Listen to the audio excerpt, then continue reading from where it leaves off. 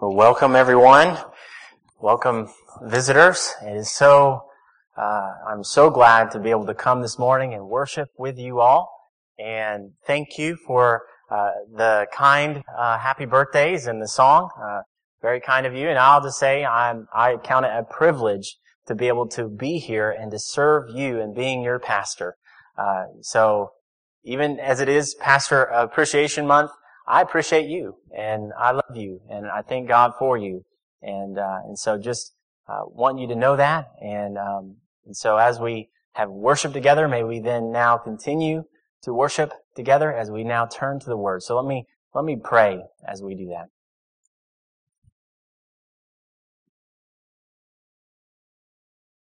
Father, we come before you this morning, and we thank you. We thank you for just the joy it is to come. We thank you that we can come in light of Christ. We come in light of what He has done. And we thank you that now He is, even as we saw last week, that Christ is in us, and we come as the body with this truth set before us. We come, every one of us this morning, not as those who are worthy, but ones who have come to the one who is worthy. So we thank you that when in coming to church this morning, we just are admitting that we are sinners, and we cannot do this life apart from you. We indeed were made to not live this life apart from you. We were made to worship you. And so help us, Father. Help us to come as we come to your word. Help us to come as we are. Help us to not to come with masks on, not with an air of trying to impress or trying to make ourselves look good, but help us just to come as we are, and help us to receive your word, Father.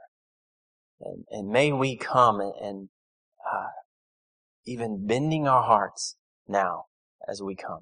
And so help us, Father, by your Spirit, to hear the word of Christ. In Jesus' name, amen.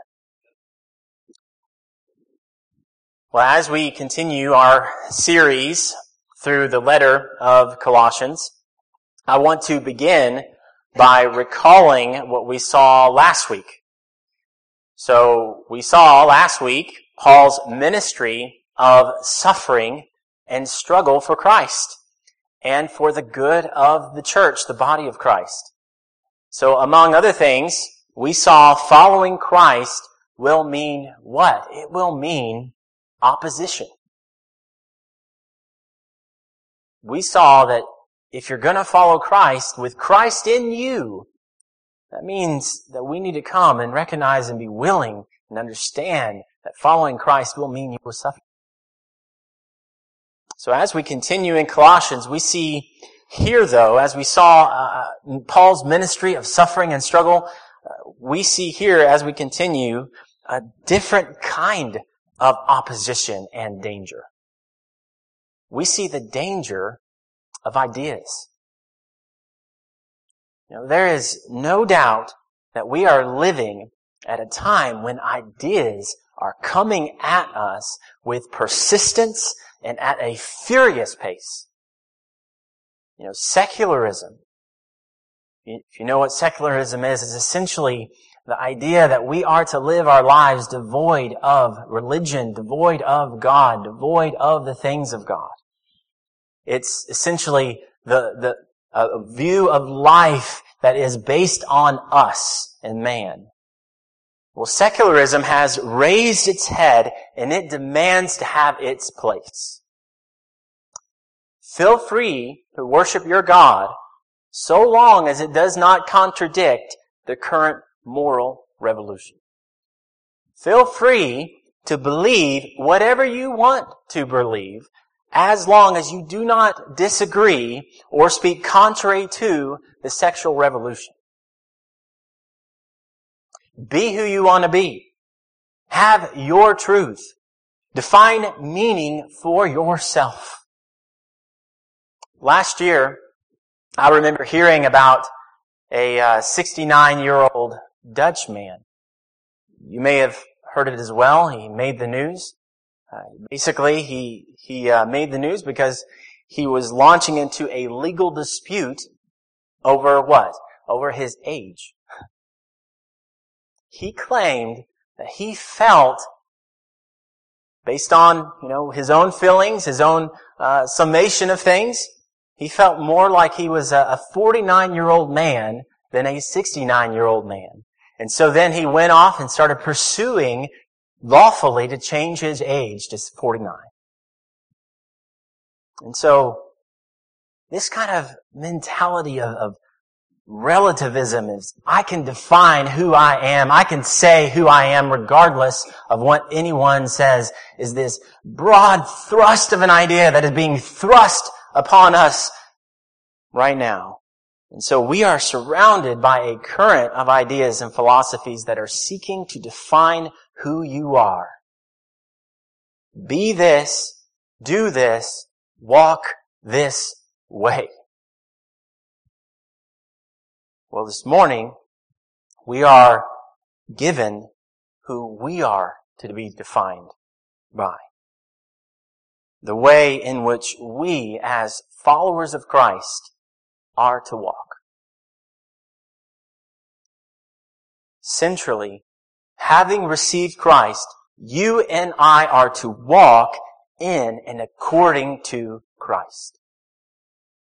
He is the one who is to define us. He is the one who is to determine the trajectory and even define how we address the wave of ideas that are coming at us.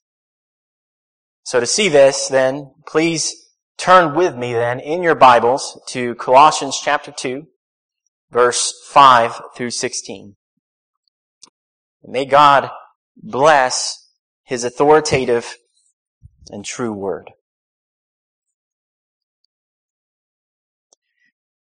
Therefore, as you receive Christ Jesus the Lord, so walk in Him, rooted and built up in Him, and established in the faith, just as you were taught, abounding in thanksgiving. See to it that no one takes you captive by philosophy and empty deceit, according to human tradition, according to the elemental spirits of the world, and not according to Christ. For in Him the whole fullness of deity dwells bodily, and you have been filled in Him, who is the head of all rule and authority. In Him also you were circumcised, with a circumcision made without hands, by putting off the body of flesh by the circumcision of Christ, having been buried with Him in baptism, in which you were also raised with Him through faith in the powerful working of God, who raised Him from the dead. And you who were dead in your trespasses and the uncircumcision of your flesh, God made alive together with Him, having forgiven us all our trespasses by canceling the record of debt that stood against us with its legal demands. This He set aside, nailing it to the cross. He disarmed the rulers and authorities and put them to open shame by triumphing over them in Him. Amen indeed. Well, the first thing we need to come and notice here as we come to these verses is we need to notice this first word. The word here, therefore. As good students of the Word, and not to be cheesy because I've heard this many times, but it's right either way, and as good students of the Word, it's right for us to ask when we come to the word therefore, what is it there for? It is there, in this case, so we'll draw a connection between all that we've read from chapter 1, verse 15, until this very point, until now. And what did we see there? What did we see from 1:15 to now? We not only saw, we beheld the exalted Christ who had condescended to reconcile rebels to God through His death. That's one we saw. We also saw, and we had been challenged by Paul's Christ-centered suffering for the gospel in Christ's church. And I don't know if it was challenging to you, but it was challenging to me. And so we see, though, here, this beautiful theme, a central theme, and that theme is Christ. I mean, what a theme. Hence, with this, therefore, we are directed to a truth that we need to continually set before our eyes. The truth that Jesus Christ is Lord over you. You in that seat. You individually. You and every one of us. You and even beyond all of us. You and even beyond Alabama and the United States and the nations. So it's not incidental that Paul, he says here, as you received Christ Jesus the Lord. Christ, the promised Messiah, the one that the Old Testament lifted up, even though we didn't quite know it was fully Him until He came. But in Him coming, He came and He fulfilled the prophecies of this one who would come, who would reverse the curse that we saw, and we have seen up to this very day. Jesus, the God-man who came to save sinners. The Lord. This word, it is used continually of Jesus in our New Testaments, right? Christ, Jesus, the Lord. Well, this is an amazing word because this word is actually calling to mind the Old Testament word, L-O-R-D. Capitalized. Purposefully. So this is identifying Jesus as our God and as our King. So when you trusted Christ, if you trusted Christ, you did not simply say, Jesus can now be part of my life. You said, He is my life. He has complete rule over all of it. He defines me. I now am no longer my own. I belong to Him. So bring it to mind, and bring it to mind often. He is Lord over us, and not us over Him. When you bowed before Him, it is now that your will must align with His will and not yours. We have received a King. And we are to bow and let our life be His, as is right, before this cosmic King over all of creation. But notice this word here, received. So this word, it is easy for us to be inclined here to think, and there's no blame here or problem like in the way of like, well, that's the way you thought that. Why did you think that? Well, generally when we hear this word received, this receiving Jesus, we often think of it in the way of like receiving Jesus as our personal Savior, right? And that's the way we talk. That's often the way we use the phrase, have you received Jesus as your Savior? So if you were inclined to take it that way, that's exactly how we use it. So it's no problem there. But this is not actually what this word is really getting at here. The word, it literally means what has been transmitted to you, what has been set before you. And you can see it, but this word essentially is like tradition, which makes sense because then Paul, he goes on in verse 8 to talk not according to human tradition. So he's setting up a contrast here. Christ is your tradition, not human tradition. You see? So this is more about here, about the transmitting of, the reception of what the Colossians had been taught concerning Jesus. So we can see this kind of further with this in the word here in verse 7, which makes sense as well. Just as you were taught. So transmission, what you have received, what you have heard. So for us, this means we must cling to, learn, and we must hold fast to what we are taught of Christ in His Word. And from that, thus, we are to so walk in Him. So, like a tree, the roots of a tree, it receives, its life and its nourishment from the soil and the water. And so also we are to be rooted in Christ. Like a building. Its construction, brick by brick, it cannot endure long without what? The foundation. Well, Christ is that foundation. Brick by brick built up. And so it is that Christ is to be Lord over us. So in college, I remember being in chemistry class, and experimenting, with various chemicals.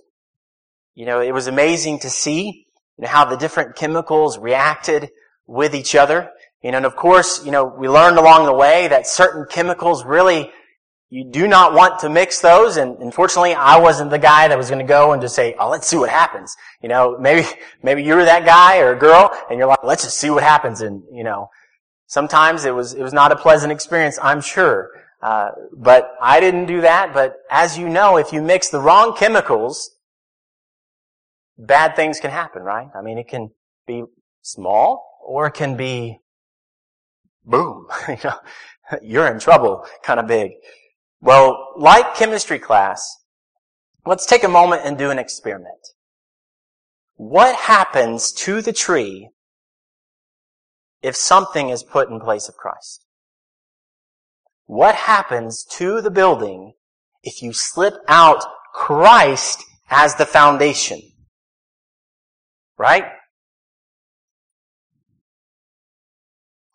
Well now, with that imagery in your minds, let's ask then what happens to us when we do that. What if you put family there at the foundation? What if you put church there? What if you put your spouse there? What if you put your health there? What if you put your intelligence there? What if you put your money there? What if you put fame there? What if you put sex there? What if you put shame there that you're carrying around everywhere you go because it's here? What if you put your children there? They are your trophy. And if someone gets in the way of that trophy, they're here. Then you act. And as you, I'm sure, have answered for yourself, putting all those things at the foundation or at the root, within the roots, will lead to disaster. Those were not meant to take the place of Jesus. We were not meant to put Jesus aside and to put anything else at the foundation of our building, of the roots. So, we are then to walk instead this way, immovable, growing, and thankful. Walk rooted, built, and established in Christ. Test yourself in this. Who or what is there at the root in your life and in your heart? Don't just say, well, I'll do that later. right now begin asking the question, what is going on right here? What do I have at the root? What is my foundation? Have you put something or someone who has replaced Christ where Christ alone is to be? And this is a call to let your life and all you are be built on the Lord who is the Lord. Let Him be Lord over your life and not you. And hence comes a flood of joy and thanks that where you abound in thanksgiving when over your life is this banner according to Christ. So lift your eyes from what is broken to Him who is the hope. Lift your eyes from Him who is shaping and forming you to Him who is shaping and forming you into His image. And lift your eyes and turn from dependence on self to dependence on Him, and turn from weeping to worship. Now let's return here to the imagery that Paul uses. Rooted, built. The imagery of the tree and the building. Let's once more ask about one more. What if we put an idea in the place of Christ? Well, this leads us to Paul's warning here. Beware of anything setting itself above Jesus. Beware of anything setting itself above Jesus. So the Colossians, they were surrounded by ideas. And these ideas, especially as espoused by the false teachers of their day, they were putting them in danger. Of what? Of being captured. Of being taken captive to them. So this is a strong word here. Captive. Because it's not captive in the way like it's a small thing. It's captive in the way that this is a real danger, brothers and sisters in Christ, that there are ideas out there that are seeking to take you captive. Now this is not, you read this, it speaks of philosophy. This is not specifically speaking against philosophy in general. I think you can use philosophy and it's good in a variety of ways, but it is a word against any philosophy or any way of thinking or any idea or worldview that is not built upon Christ. So behind these Christless ideas are ways of walking that are built upon a broken foundation. The roots are dry. Behind them is human tradition. Ways according to the way of us, the way of our cursedness. And behind them also are these elemental spirits. The forces of darkness who sit gladly watching as the world burns. As families crumble, as society snaps, as nations rage, as wars ravage the land. And so let me ask you, who told you what you believe? Who hissed in your ear that ideas don't have consequences? I've been around many a people who have thought exactly that. All that stuff, it doesn't really matter. It's not really affecting me. And all the thrusts of the ideas of this culture, I'm fine. Well, China is presently raging against Christians because of what? Because Jesus is a rival king to their kingdom. Worship of Christ challenges communist tyranny. They want their people ensnared to their idea. America, it believes that it is progressing toward ever greater freedom, while the spiritual forces of darkness, what they are doing is they are grinning and they are laughing at us as they add more and more chains to enslave, to ensnare, and to blind people from seeing the truth of the gospel and being saved. They are setting up a kingdom that is contra Christ.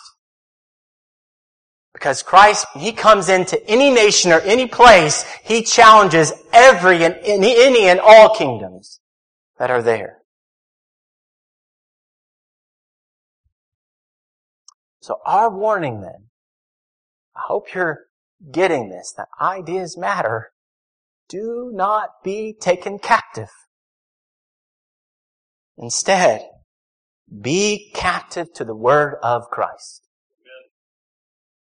Take every thought and idea and set it under the light and the lamp of God's Word. Be rooted, built, established in Christ, in the Word of Christ. There's a reason Paul says, in Christ are hidden all the treasures of wisdom and knowledge, because it is true. He comes and He challenges any idea that comes if it's not according to Christ. And it's exactly the way we are to challenge them too. Hence it is that we are given here the reason we are not to be taken captive. Because you know the incarnate Christ. So the false teachers, they were emphasizing the spirits and immaterial reality as authority that the Colossians were to bow to, they were to seek after, to even find meaning from, they were to find their fullness from. It's not much different than what is going on around us everywhere and what the spirits are trying to do. Well, they were to fear the spirits. Well, contrary to this, Paul, he declares it is in Jesus that the whole fullness of deity dwells bodily. There is no spiritual power that is above or that is over Jesus. And since Christ is in you, there is no spiritual power we are to fear. There is no idea or philosophy that will one day win out. He is the true God, and He is our true Savior. Hence, be not swayed by the spiritual forces of darkness, nor tremble that the word of Christ will one day fail, because it will not fail. He is Lord. And though this world with devils filled should threaten to undo us, we will not fear, for God has willed His truth to triumph through us. The prince of darkness grim, we tremble not for him. His rage we can endure. For lo, his doom is sure. One little word shall fell him. That word above all earthly powers, no thanks to them abideth. The Spirit and the gifts are ours through Him who with us sideth. Let goods and kindreds go. This mortal life also, the body they may kill. God's truth abideth still. His kingdom is forever.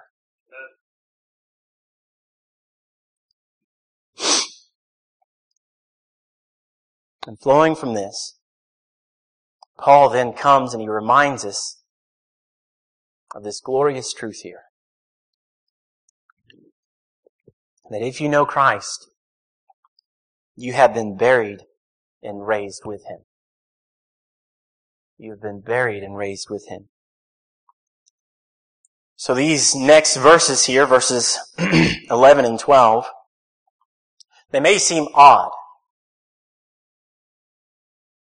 So Paul, he all of a sudden, it seems, brings up circumcision. Like, well, Paul, where did that come from? I mean, we were going along here, philosophy, ideas, and human tradition, and spirits, and deity fully dwelling in Him. And what happened? Circumcision, where did that come from? Well, the false teachers were also actually likely part of this as well. They were teaching circumcision in the law as a means to greater godliness. And so Paul, he is seeking to be clear here that at every point, Paul, he would not have Christ be moved from His proper place as supreme above all and supreme above all in our lives. hence it is that he speaks here of this Old Testament practice. So, what is circumcision? Well, circumcision, it functioned as a sign for in the Old Testament, that you were in covenant with God. So Genesis chapter 17, not going to read it now, you can read it for yourself. The covenant of circumcision is given there. So if you were essentially an offspring of Abraham, you were to be circumcised. Yet, what you see as you walk through the Old Testament, you find this contrast between like a physical circumcision and a circumcised heart. Again and again. Leviticus, Deuteronomy, Jeremiah, Ezekiel. So, you find that you can be circumcised physically and not be circumcised here. They have uncircumcised ears, is what Jeremiah says. You have uncircumcised hearts. So in other words, you could be physically circumcised but not truly regenerate, not truly know God. So Paul, he lifts up Christ then as the one who has come to bring about a true spiritual circumcision. So in coming to Christ by faith, He is your circumcision. He is the object of which the sign pointed. He is the one who makes you part of God's family, an offspring of Abraham. He comes as the fulfillment of the offspring who would crush the serpent's head, right? Genesis 3:15, this offspring shall come. Genesis 17, circumcision put in place to say there will be a seed, someone who will come, offspring, to come and save sinners.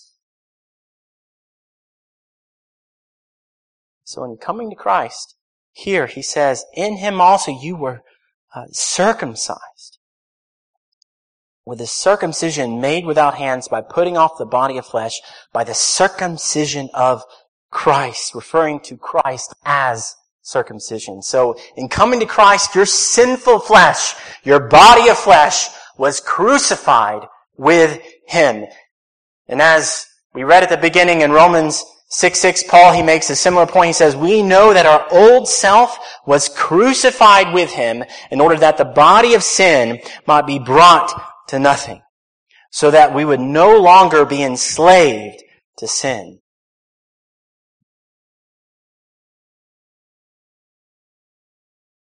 And so Paul then, he goes on to write here of baptism to say, in a similar way, baptism declares your death in Christ. You're identifying with Christ as your Lord, the one for whom you walk. Baptism is different from circumcision. In the Old Testament, you could be circumcised and not truly know God and follow Him. However, with all love to those who believe in infant baptism or paedobaptism, baptism in the New Testament signifies the inward spiritual reality of what has happened to a believer when they put their faith in Christ. Amen. So think about this practically, baptism practically. The word itself means immersion.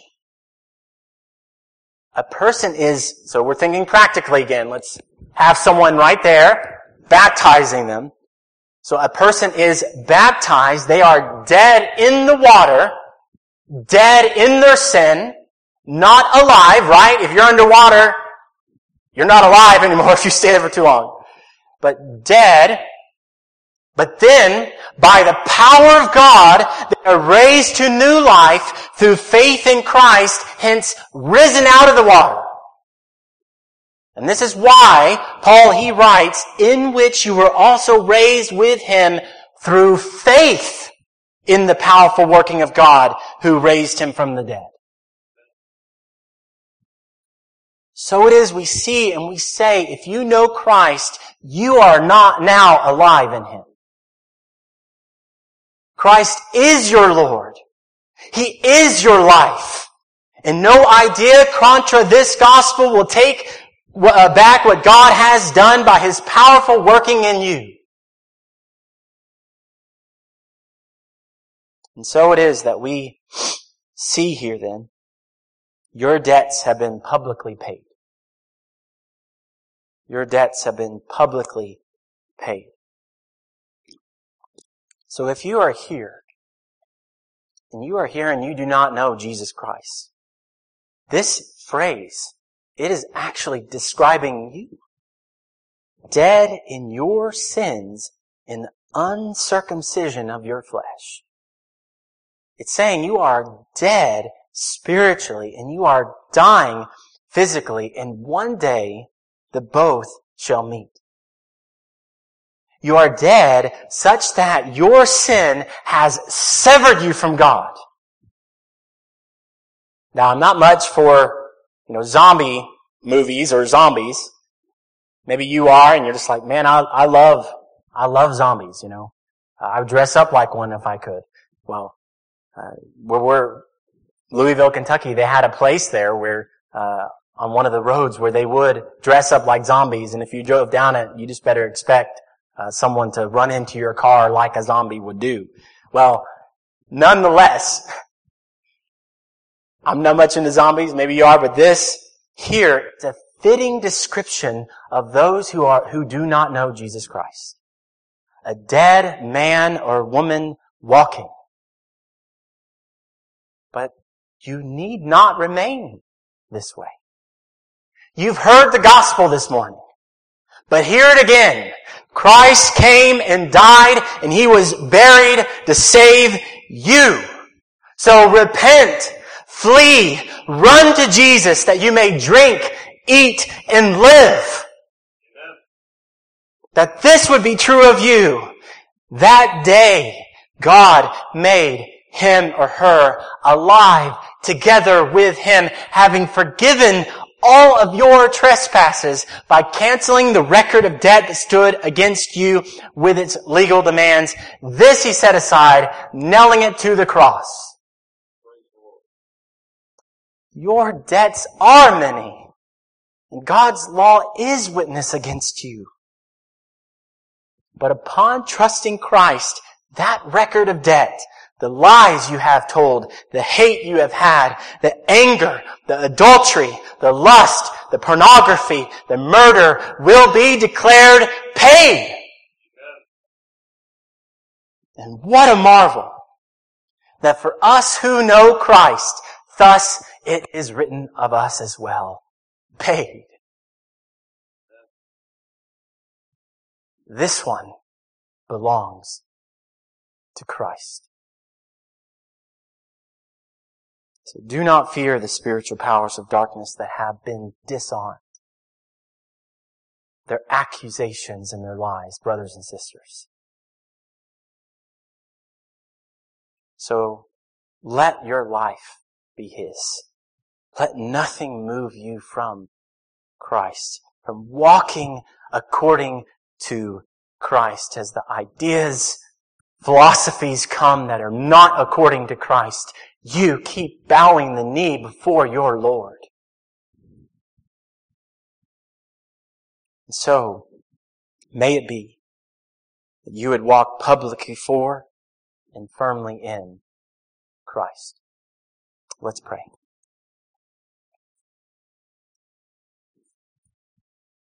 Father, we come before you and we ask, Lord, as I know there are some here who you have used your word to convict. You have used your word to show them areas in their life where they simply needed change. I ask, Father, for your grace upon them right now, that they would, by your Spirit, you would work in them and help anything in their life that perhaps they have put above you, that even now they would see that putting Christ in and letting Christ be where He is to be, Lord, as He is Lord, is freedom. And so may they embrace the truth that they have died in Christ and now belong to Him. Father, if there's anyone here who does not know Jesus Christ, I pray, Father, for them right now, that you would help them to even now see their own need for Jesus. Their own need in the midst of their sin. The guilt that they have and they feel. The darkness that is there in their heart and mind and life, as I knew as well. The shame, perhaps. Pray that they would see that Jesus came to save them. To make them right with God. To know God again and be made anew through Him. And Father, I pray if there's anyone here who has not been baptized, we have heard of what baptism means. And pray that if they haven't obeyed you, Christ the Lord, and they know you, that they would obey. They would see that this is what believers are to do. They are to respond in obedience and faith and be baptized as you have commanded in your word. And so, Father, we just pray for everyone, and may you help us, Lord, all of us, to rightly and fully and readily respond to your word. In Jesus' name, amen.